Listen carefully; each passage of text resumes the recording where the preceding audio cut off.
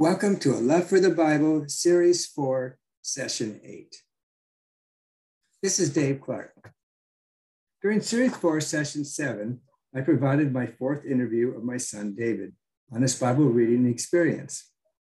Today, I will be sharing from my book, A Heart for the Bible, the second part of Chapter 6, titled Trusting and Obeying.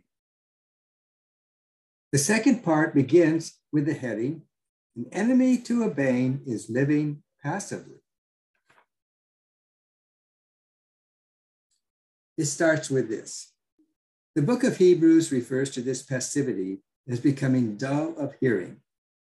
Hebrews 5:9-11 says, And having been perfected, he became the author of eternal salvation to all who obey him, called by God as high priest according to the order of Melchizedek, of whom we have much to say and hard to explain, since you have become dull of hearing. In our society, it's easy to take in a lot of information without doing anything to act on it.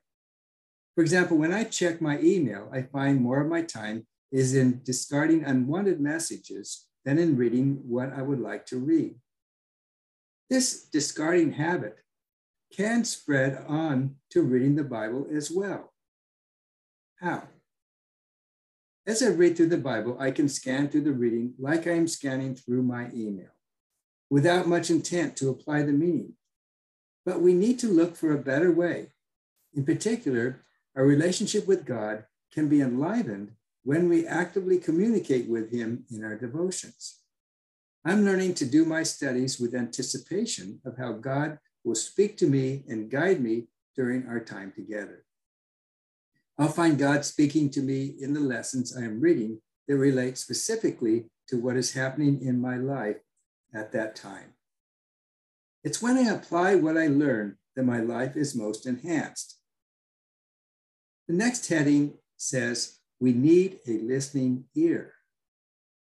Luke 18 says, therefore take heed how you hear. For whoever has, to him more will be given, and whoever does not have, even what he seems to have will be taken from him. You may have in the past sometimes found the Bible confusing. There are so many authors, times, themes, and locations. It may have been hard to put it all together.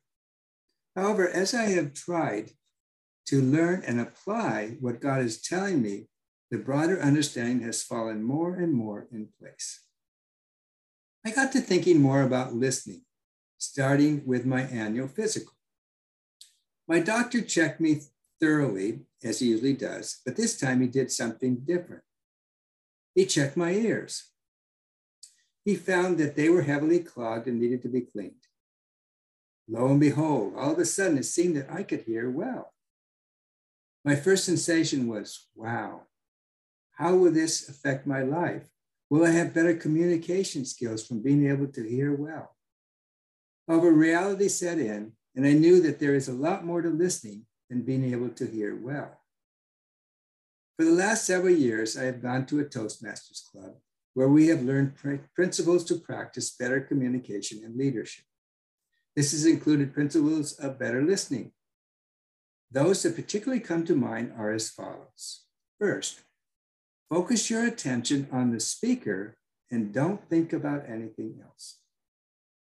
2, anticipate what the speaker will say before he or she actually says it. For example, remember what the speaker has said before on this subject. 3, wait until the speaker has finished to formulate your response. Now, while these are great ideas for communication with others, I think they also apply in general to our relationship with God and specifically to devotional time with God. Let's look at them. First, focus your attention. When we study the Bible, do we give it our undivided attention, or are we at the same time thinking about other things? Perhaps we could think of our Bible study as something like going on a date. I remember when I went on dates while single, I would think about where we would go, and then, while on the date, give it my whole attention as a special time together. I tried to listen carefully to what my date shared And if my mind were to wander while on the date, it was likely I would not be accepted for another date. When we spend time with God in a study, putting our full attention to these times will also reap good benefits. Second, anticipate what the speaker will say before he or she actually says it. Let's look at the second listening principle. We can apply this by remembering what we already have learned that God has said through the Bible to anticipate what he in general is likely to say in the passage we're reading. If what we read sounds unusual or strange, we should consider what we have learned and read before. One problem people sometimes make in Bible study is to take a verse out of context and make a broad conclusion that isn't warranted. And third, listen all the way through before formulating your response. Do we read the Bible section all the way through before giving judgment what is being said? To really understand it, you need to see what is said in full context. If you were to read a letter from a friend, you likewise would want to read the whole letter, the whole thing, at once to gain the proper understanding. As an example, the letter might begin with, "Today was a bad day." As you would certainly want to read through to find out what made it a bad day before coming to any conclusion. On one hand, the reason could be something like that's very small, like it rained all day and the writer needed to stay at home. On the other hand, it could be more serious, such as hearing from the doctor that the writer was seriously ill. A key principle in understanding the Bible is reading enough to never take things out of context. So now let's summarize the three principles and how they apply to reading the Bible. First, focus your attention on the speaker and don't think about anything else. Well, applying to our Bible study, focus your attention on the Bible and don't think about anything else. 2, anticipate what the speaker will say before he or she actually says it. For example, remember what the speaker has said before on this subject. Related to the Bible, anticipate what the speaker or the author will say before he or she actually says it.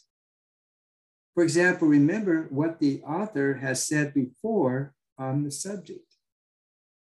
And third, wait until the speaker has finished to formulate your response.